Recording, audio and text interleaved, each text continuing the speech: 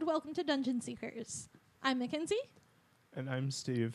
and he's currently scarred for life. So today we're going to talk about role-playing your abilities. And how things that scar you for life could determine how you play your character. I don't know what that has to do with anything, but let's go on ahead and jump in. So you have your character's ability scores. You've watched our one of our last episodes on how to get those ability scores. You got it. Awesome. Did you just say invisibility scores? No, I said ability scores. Okay, sorry. Continue. I heard invisibility. Go. So you have your ability scores, and you're ready to start playing. So now you have to kind of start thinking about rounding out your character and what's your motivation? Why are you here? Yeah. So this is also something that I covered a little bit when talking about backstories. But there's more to it than just writing a backstory. So Yeah. And if you're not that person that is inclined to want to write pages of a backstory, you can still get a really good outline, or at least, motivations about certain things, as far as, what your character needs, wants, what their goals are, what they're afraid of, that kind of thing. Because, there was, again, because social media and internet, there's such a huge online community about D&D and all these things. There was a question that was posed that was basically, why are all of these D&D characters, venturing off, and why do they have such tragic backstories? Why is it that usually their family is dead or their parents have died or that kind of thing? because we watch too many Disney movies. There's that. I was actually thinking that too. But the two kind of go hand in hand. The person who has a perfect life and a good business, or whatever, and that has lived, that is in that happily ever after mode, they have no reason to go off delving into a dark cave and trying to fight dragons and undead things and that kind of thing. So I mean, unless they're just bored. well, yeah, there's that, but or unless you're a hobbit and a wizard barges in and drags you off onto an adventure, there's never really a reason for magical adventure. yeah. Sorry. There's never a reason for happy characters to leave. So most of the time, you're going to need some sort of motivation to leave town or to start adventuring in the first place. So you can kind of almost look at that like in real life, where like every once in a while you like know someone or hear of someone who just like picks up everything and moves to a new place. It's not a thing that most people are just going to do. Yeah. There has to be some kind of motivation behind it, whether it's like they heard stories of this place and like something caught their attention, or just they're not happy with where they are now. Yeah. And, it could be a simple matter of wanderlust. It could be where, they lost a job, or they lost a loved one, or, they've had Or they're running away from something. Yeah. So, I mean, in real life, and again, when you're watching a movie or a TV show, they don't really focus too much on the mundane day-to-day stuff. You come into this person's life at the moment where something is going to change. So you can kind of think of D&D as a similar thing, where you've had this character that has had all of these other things that have happened to them in the past that have brought them to this point, of they're in this seedy tavern with a bunch of other people that they have no idea who they are, and they decide to go on this epic quest. So the Player's Handbook does a great job of kind of giving you some inspiration. And it starts roughly on page 127, where you start to get certain background archetypes. And there are certain things like acolyte, criminal, charlatan, performer, loner, and, like those kinds of things that kind of give these certain archetypes of characters. Right. So with those, I mean, depending on how you feel about backstories, you could, create your backstory and then kind of go through those and see, okay, like what fits my character best as far as, you know, then determining their personality. Because, you know, if you already have a backstory, yes, we have their history, but we don't really know them. We just know what they've been through. Yeah. And if you can either use this as much or as little as you want. You can use it just as a jumping off point. We're looking at examples of personality traits and ideals and that kind of thing. Or you can do it, you know, they actually give you tables that you can just randomly roll dice on and say, okay, I roll a d8 and consult the table on your result, and that's your personality trait now. Right. So, again, the player's handbook gives you so much help as far as creating characters. It's just a matter of how much or how little guidance you need, I guess you could say. Yeah.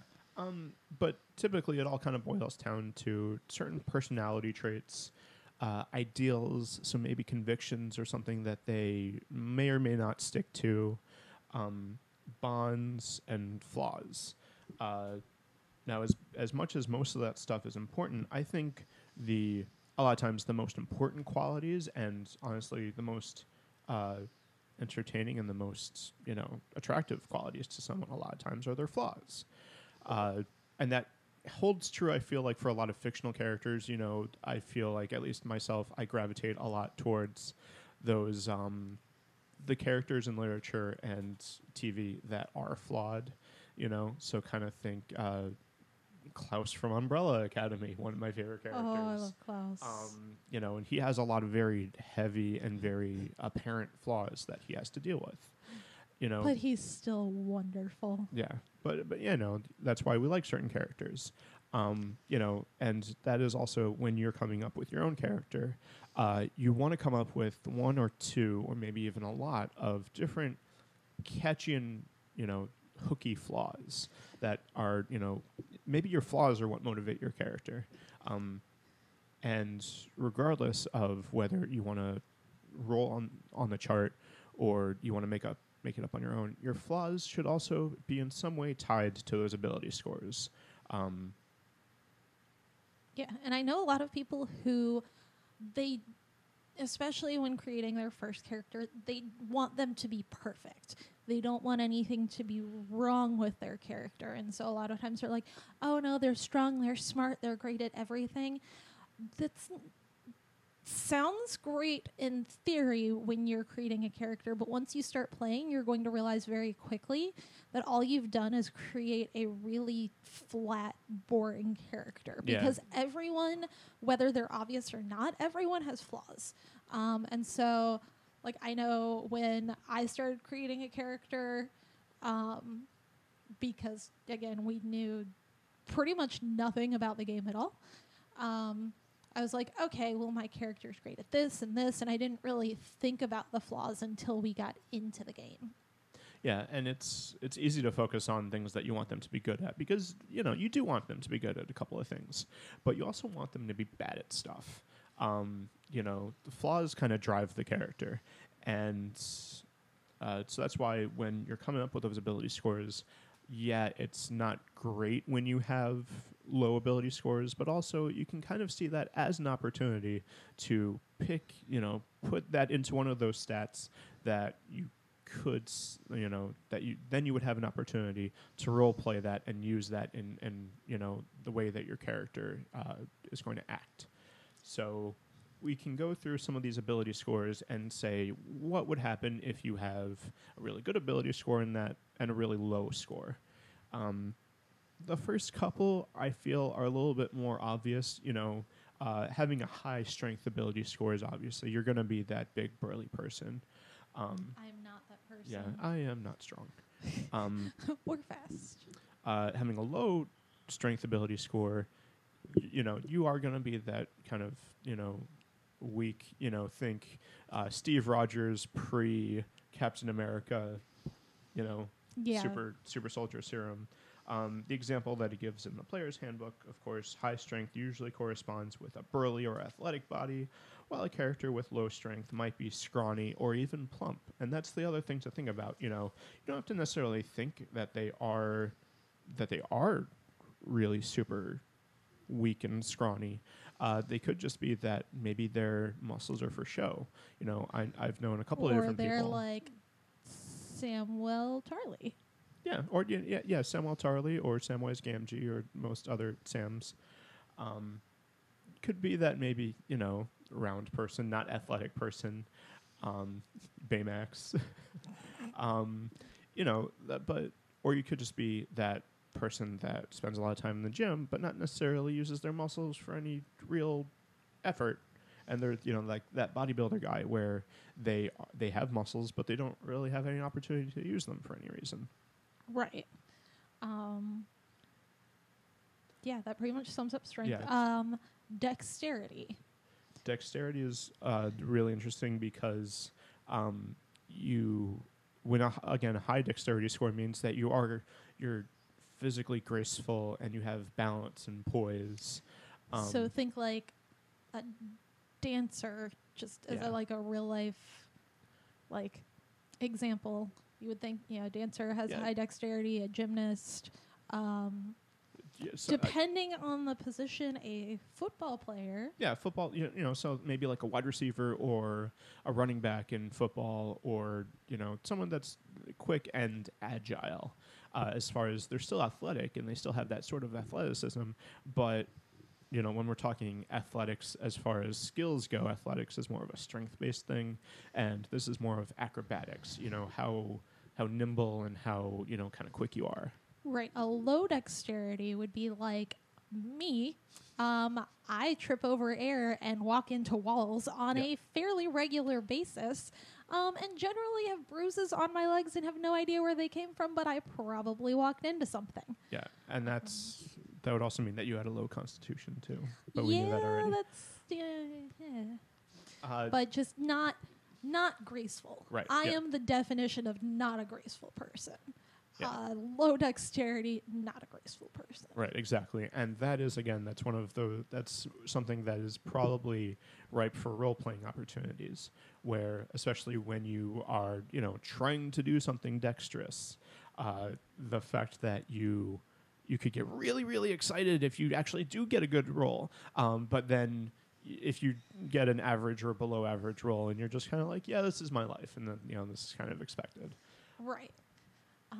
And I feel like low dexterity is probably one of the easiest things to role play. Yeah, and it's, you know, this is more of your, you know, kind of slapstick comedy, probably. You know, you're bumbling, running into things, falling over stuff. Right. I think people are more comfortable with having a low dexterity than some of the other ability scores, just because I feel like they can identify with that more. Because most people want to think that they're the smartest person in the room or the strongest person in the room. But when it comes to being dexterous, people, I guess they're more accepting of the fact that most people are more willing to own up to the fact that they're clumsy than they are stupid. Basically. Yeah.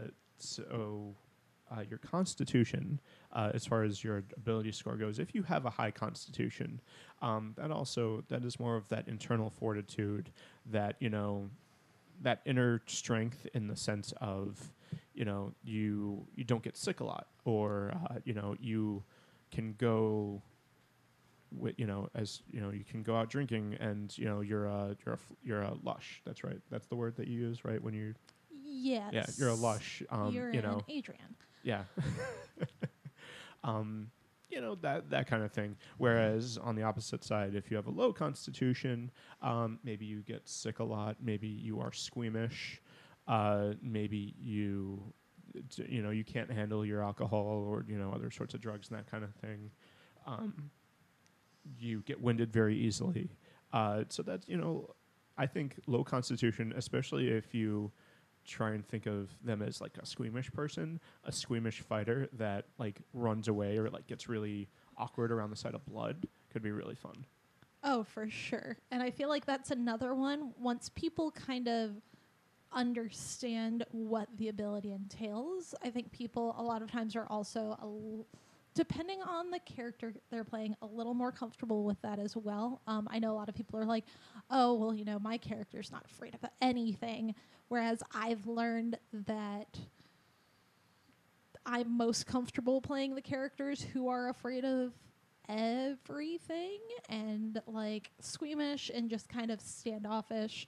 And it gives a lot of balance to the party, because if everybody in the party is like, high constitution, ready to jump into any situation, then you don't really have a voice of reason sometimes. And that can get messy. Yes, it can.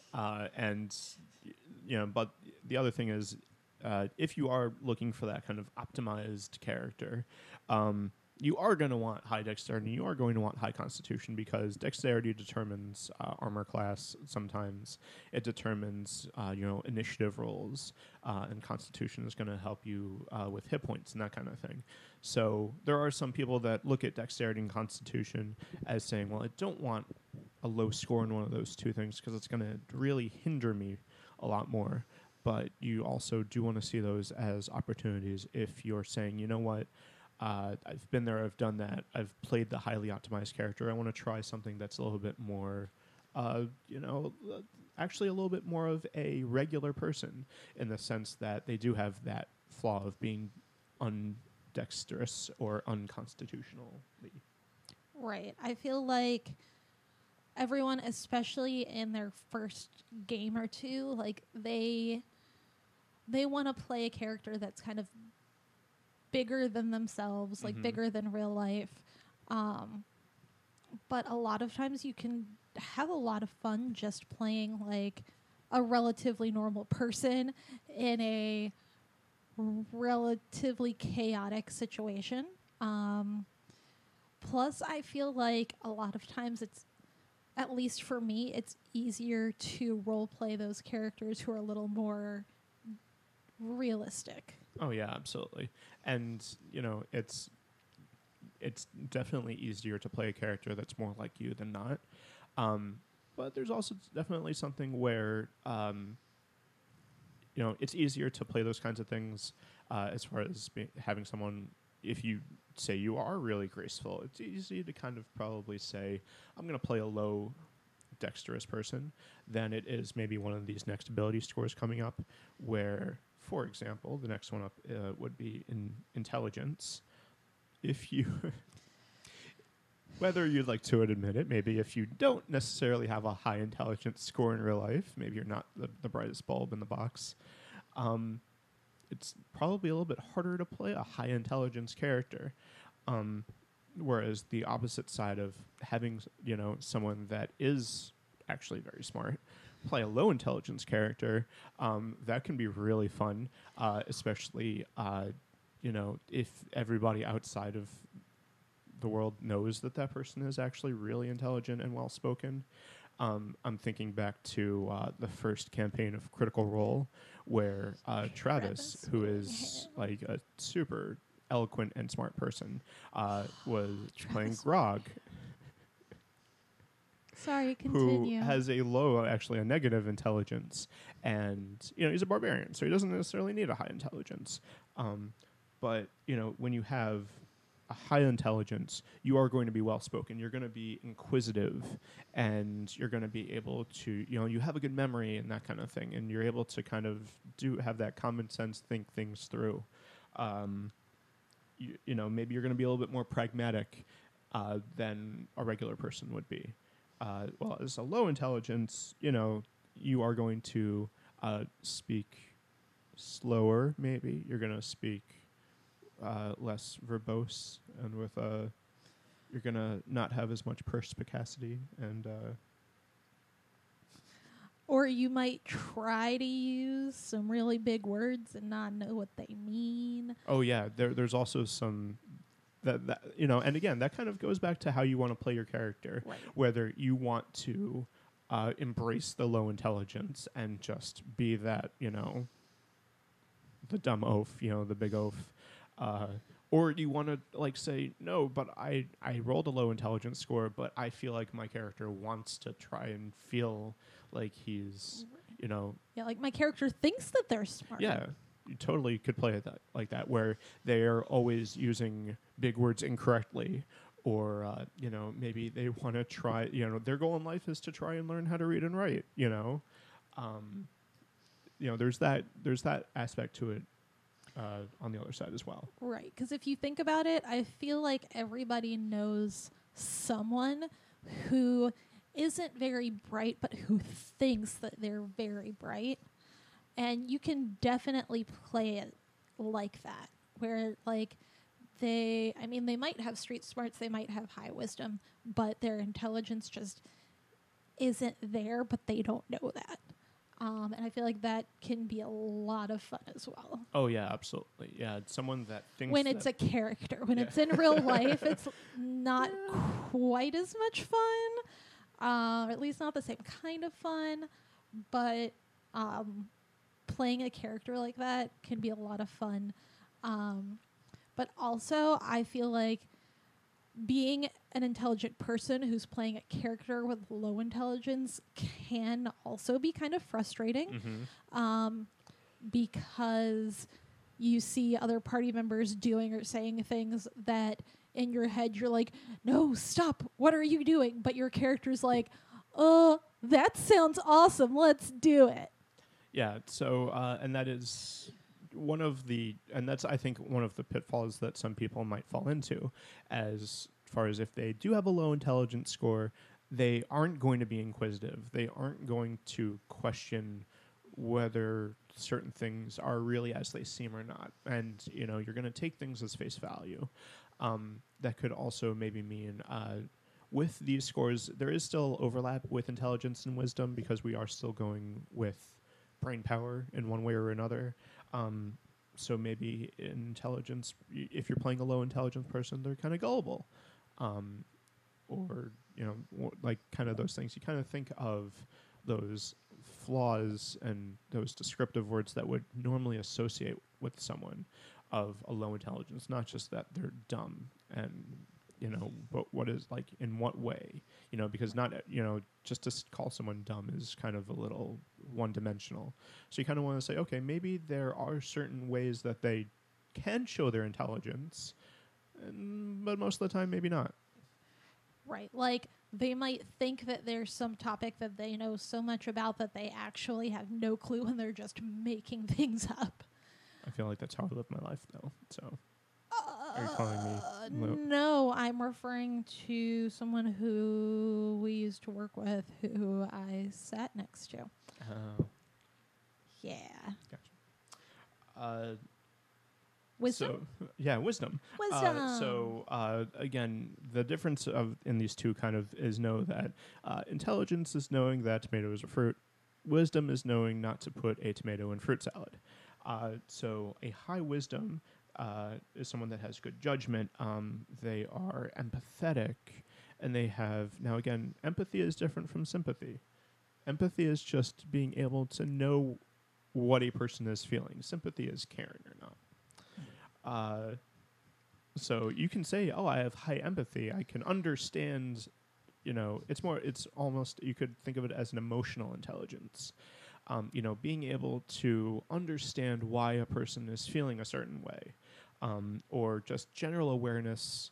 You know, I like to call it the ability to, you know, like read the room, where, you know, if, you know, being able to understand that what's going on is a tense situation and not taking advantage of that, or you know, so whereas someone with a low wisdom is going to be completely oblivious to things that are going on around them, where if two people are having a fight, and they're just like, you know, interjecting with, oh, hey guys, I made brownies. Right, and I feel like relatively high intelligence and a relatively low wisdom can be one of the most fun things to play, coming from personal experience, and honestly just knowing people who are very, very smart and have literally no idea what's going on around them. They're too kind of focused, stuck in their own head. And so they have zero situational awareness. Yeah. Granted, it doesn't necessarily have to be that drastic, but it's still, in my opinion, a very fun combination. It's one of those, even if things get very serious, a lot of times that can kind of lighten the mood in a game. Oh yeah, absolutely. And that's a really good point about how do your ability scores interact with each other. So if you do have a high intelligence, but maybe you don't have a high wisdom, you can kind of think of the absent-minded professor type character where they can solve all sorts of mathematical equations and formulas and stuff, but they don't know how to dress themselves, or they walk outside the door without pants, or like something like that, where they're just oblivious to the world around them, but they are super smart. And you'd also think that low wisdom people are going to not think before they leap, so they're going to be they're foolhardy, or they're oblivious to things, or they're just going to rush into situations that get them in over their head. And I think that's real, having someone that has a low or a high wisdom can be that's a really good role-playing opportunity. I think wisdom and charisma are the two ability scores that have a lot of flexibility and a lot of role-playing opportunities. Oh, for sure. I feel like, those are the most flexible, whereas the others are a little bit, I want to say, easier to kind of to understand how to play. It's more straightforward. It's definitely more straightforward, whereas most people can understand what it would mean if someone has a low strength score versus a high strength score. Right. Same with dexterity, same with intelligence. But wisdom is more, it's that, it's a little bit more intangible, and it's a little bit more nuanced than just dumb or smart, Right. And then last is charisma. Most of the time you can understand what it means to have high charisma. So that's high confidence, or some sort of there is a presence to them. There is either maybe it's an intimidating presence, or maybe it's sort of an attractive quality. It's not necessarily physical appearance, although it could be a little bit. One way or the other. So if you have high charisma, if that's more of I think that's like a Tony Stark type character, where they're going to have high confidence, or they're going to have, they have a way with words maybe. If you think about the characters or the classes that are based around charisma, it's bard and sorcerers and warlocks, and they deal with arcane magic, and arcane magic has a little bit of a flair to it, especially when you're talking about bards. So there's that that quality about them that makes them appealing, or they have a strong personality. We could say that. Right. I feel like a bard is basically just charisma with some other abilities thrown in. Yeah. So because their stuff's a lot of performance based. So specifically, when I think charisma, I just immediately think bard, because they're very showy. Yeah, they have a strong personality. They're very confident, typically. Yeah. They're good entertainers. They're good storytellers. They're very captivating. Whereas if you have maybe a neutral ability score, like a 10 or an 11 with charisma, maybe you're just that person that blends in, that doesn't necessarily want to be the center of attention, like someone with a high charisma ability score might want to. So having kind of a middle of the pack charisma score, you're not going to be a leader. You're not going to want to be the center of attention.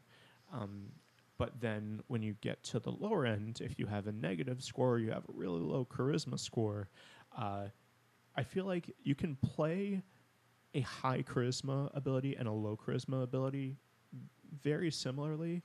It's just how you kind of approach it. Whereas you know, maybe when you have that high charisma and you want to be the center of attention, you could just naturally be the center of attention and just naturally captivate and naturally kind of control the conversation. Whereas someone with a low charisma score can still do that, but in a more abrasive way. So Right. they're going to try and butt into conversations. They're going to try and interrupt people. They're going to be the center of attention in a negative way.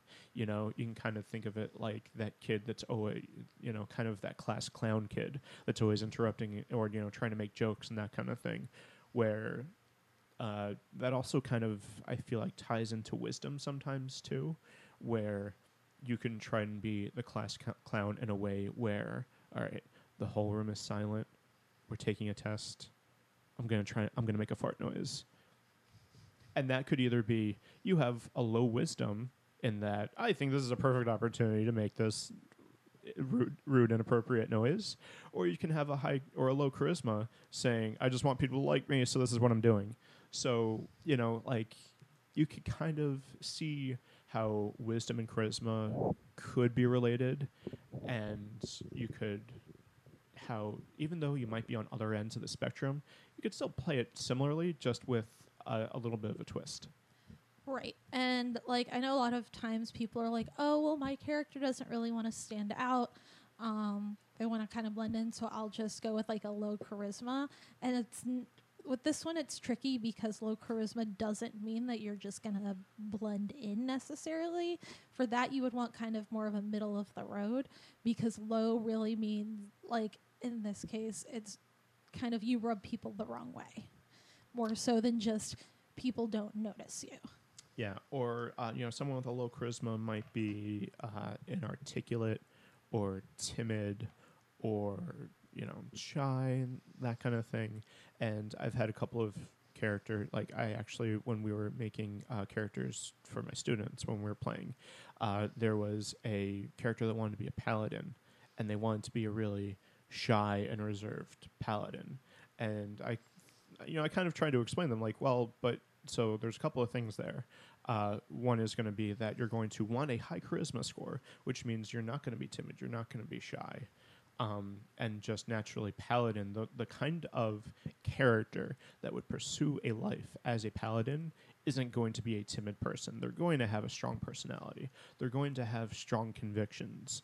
So you can kind of see also why that kind of thing goes hand in hand, where someone with a high charisma, you know, they're just naturally a performer or an artist. So they're going to gravitate towards jobs that are going to have that, you know. That's why most actors and actresses you see, they have that high charisma. They have that sort of thing. And if not, then they have a high intelligence or they have a high wisdom to kind of offset it or make up for it. So you do have those actors like, you know, Robert Downey Jr.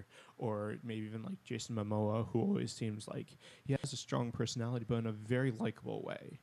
But you have those other actors that might have either low charisma or they use that high charisma to be intimidating or to be withdrawn. So there's different ways to play the same sort of ability score. Right. And a lot of times, like, yes, there are the ability scores that make the most sense for the race or class that you're playing.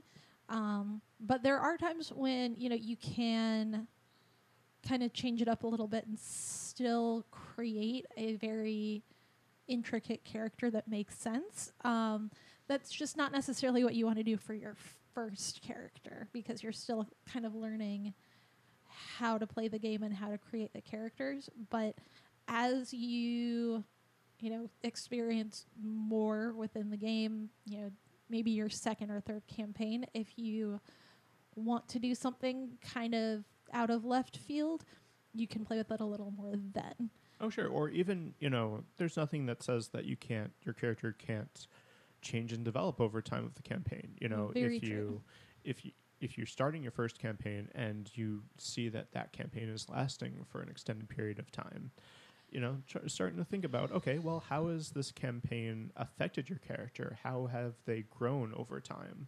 You know, maybe they did start off being that shy person playing that shy paladin, going back to that example. But then over time, they've kind of come to embrace that leader role that they may have reluctantly been in. Or you can also think about, again, kind of going back to Critical Role, using that as an example. Keyleth, the druid played by Marisha Ray, she did have a high wisdom being a druid, but had not so great intelligence and charisma scores, where she reluctantly had to accept this leadership role. And it was one of those things where through either Marisha playing her character or just either really well or really poorly, a lot of people debate about that. I think that she played it really well because her as a character might want to be a good leader, but just she wasn't there yet. And just because you try something once and you realize that you're not good at it doesn't mean that you should stop doing it. You need to maybe go back to it and say, okay, part of my journey and part of my character development is I need to learn how to be this leader, so that at the beginning she took definitely a more reserved role and more of a supporting role, where by the end of it she was definitely one of the leaders, and she, in maybe even just that, the sense that she was the moral leader and the moral compass, compared to the actual here's what we're going to do, guys. Right. And one of the really cool things about this game is as your character grows and levels up, you are able to add to your ability scores. So your character keeps developing as the game goes on, both story wise and also, their abilities, their skills, what they're actually able to do. It continues to develop like any person is going to do. So in that sense, maybe your character does start off with low charisma, they're a little bit more shy. As the game progresses, you can, keep adding to that ability score as the character kind of becomes more confident, more charismatic.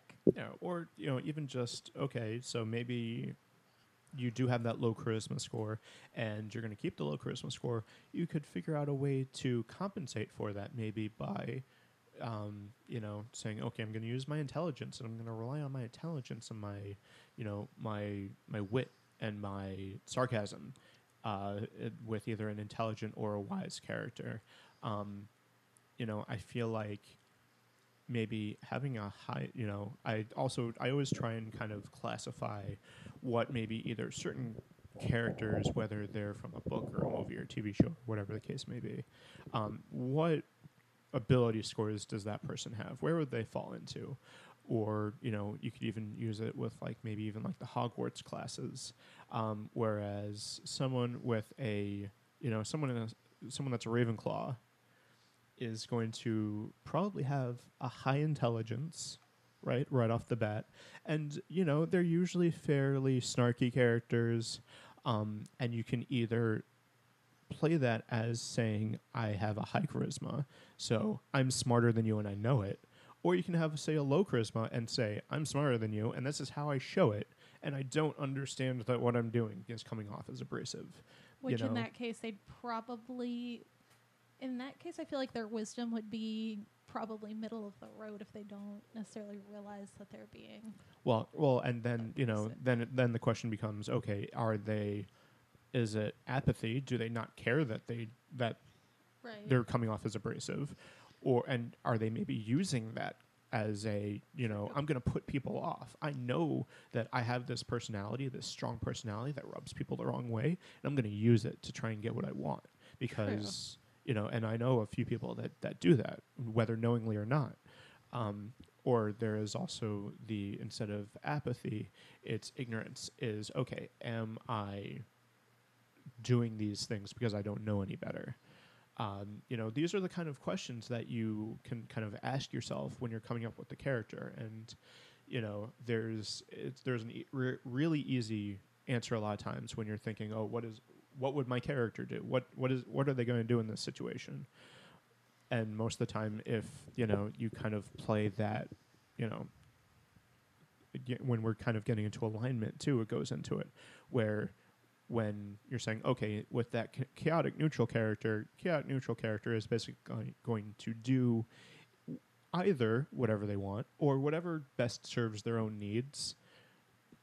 But then beyond that, a lot of decisions in D&D aren't black or white. There's all sorts of gray area. There's just like in life. Yeah, there's multitudes of shades of gray, not just 50 of them, where you can handle a decision by one or two ways.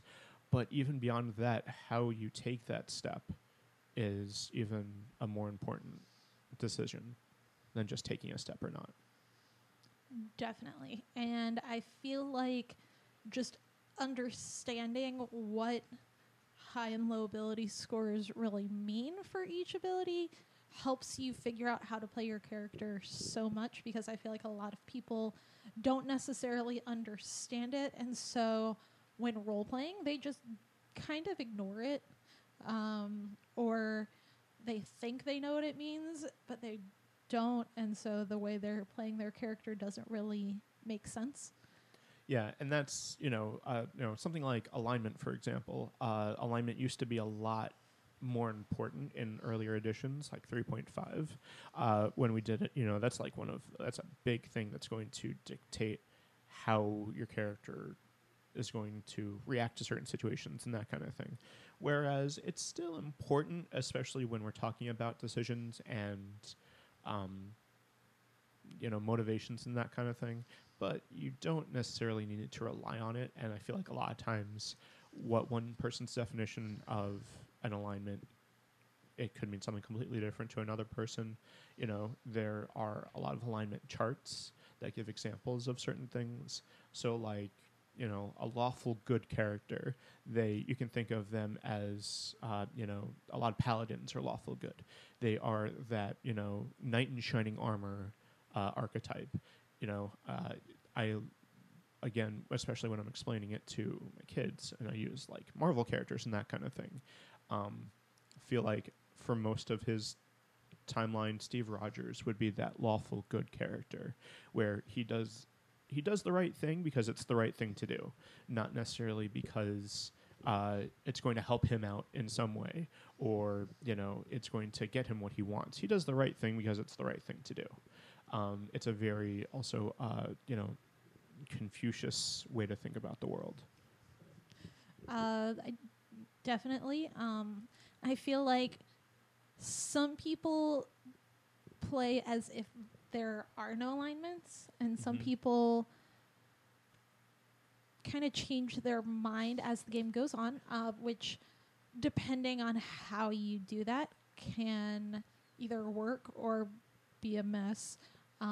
Yeah, I mean, it's kind of going back to how you're going to actually play your character and the development that they go through, where they could start off being good and then certain things happen to them along the way where that, again, maybe if we're talking about Steve Rogers, that lawful good, where around Civil War, he's not very lawful because he's going against those accords. So that shifts more into maybe like a neutral good / chaotic good character. Where certain things in the campaign could happen to maybe nudge you back out of, one way or another. But I feel like when you go from, like, say, lawful good to maybe neutral good, it makes a little more sense. Whereas if you're going from, like, lawful good to just straight up chaotic, yeah, a lot of times that's the situation where you need to take a step back and think, okay, am I really playing this character in a way that makes sense? Right, and that's a lot of people. I think it's something that a lot of people kind of fall into, where most people, especially, most people want to.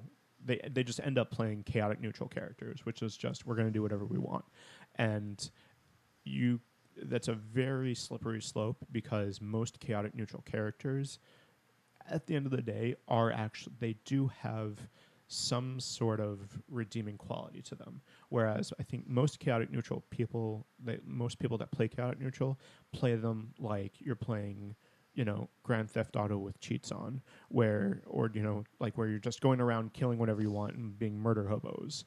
and that whole murder hobo, life that a lot of players fall into. Um, it just happens, I feel like I'm one of the only players who's like, I hate playing with murder hobos. But at the end of the day, like, every once in a while we have our, like, everyone's going to have their murder hobo moments to an extent. Oh, yeah, sure. But when every character you play in every campaign always just wants to find people to kill because they want to find people to kill, it stops being fun. Yeah. And again, like, for example, usually when you look at examples that most people will throw out as for like a chaotic neutral character, you're thinking like Jack Sparrow from Pirates of the Caribbean or Deadpool. But, and where it's more of like they go back and forth, where they'll more go and lean towards one way or the other. There are some things that Jack Sparrow does that are more chaotic good than anything else, or even there are some times where he does lawful good things. But it's more of, overall, what is the character doing? What interests do they serve? And that's where you get those more of when you figure out your ideals, your bonds, your flaws, your fears, your goals, that kind of thing. I feel like once you come up with those things, then you say, okay, I'm going to put all these things together, and now I'm going to look at my character and see where they lie as far as the alignment goes. Are they a neutral character? Are they a lawful character? Are they chaotic? Are they good? Are they evil? Where it's more as if you choose your alignment from the get-go, it's going to limit yourself a little bit more as far as what your flaws and ideals and goals might be. Right. And I feel like I don't want to say that, chaotic or neutral characters aren't fun.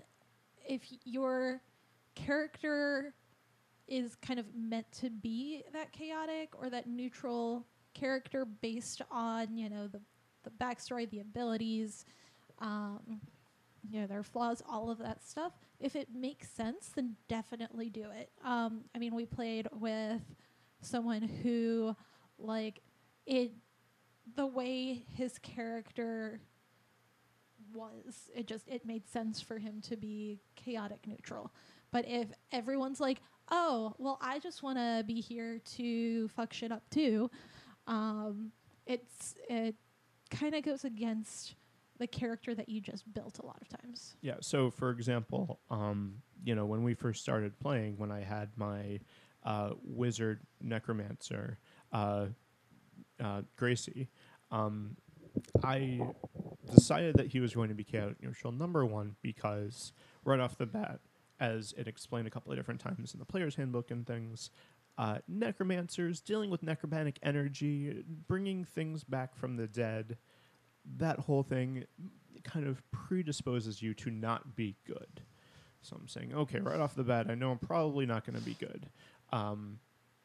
And it's also most of the time against the law.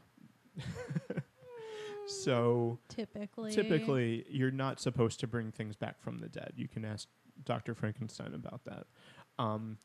So we're saying, okay, so not necessarily going to be lawful neutral. So it's at the very least against the laws of nature. Right. And you can kind of say, okay, the motivation that this character had for most of the time was that he was protecting his home, the haunted mansion, protecting his home and protecting, he had very strong ties to his mother and that kind of thing. So it's more of what he's doing, and his motivation is to serve the interests of his home and anybody that lives there. So anybody that's going to go against that is going to be in his way, whether it's a good character or a bad character. And there could be times where bad characters, or evil characters could maybe have certain goals and objectives that come in line with his goals and objectives. So as a neutral character and as a chaotic character, he could potentially align himself with evil characters that might be serving in his interests as well.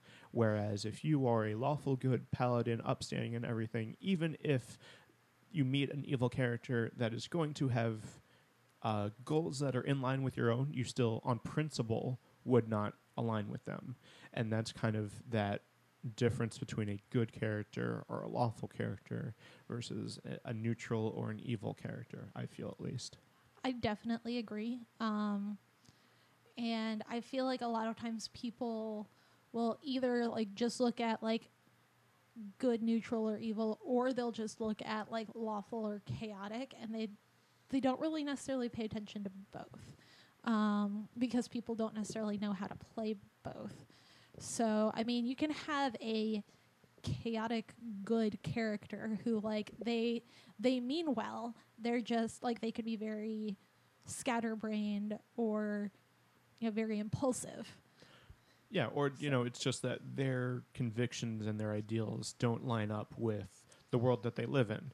You can say a lawful character is going to abide by the law, whether it's good or bad. You don't necessarily agree with it, and if you agree with more bad laws, and that's more of that lawful evil character. So if we're talking about pop culture and stuff, Darth Vader is your lawful evil character because he is associated with the Empire. He is associated with a tyrannical government. So he is abiding by laws, and he is an evil character that will do evil stuff. So he's a lawful evil character. Whereas, a character that is going to be good, but maybe not necessarily follow the laws. So, for example, maybe even like Batman is a perfect example, I think, of chaotic good, where he is a vigilante. So right off the bat, vigilantes do not follow the law. They do not work within the confines of the law, so they are unlawful. But just because he's being unlawful doesn't mean that he is being a bad person necessarily. So that's more of that lawful, that chaotic good. And once you get into playing the character, I mean, you can definitely figure out what makes the most sense for your character. Really, at the end of the day, you want to be true to the character that you created. Yeah.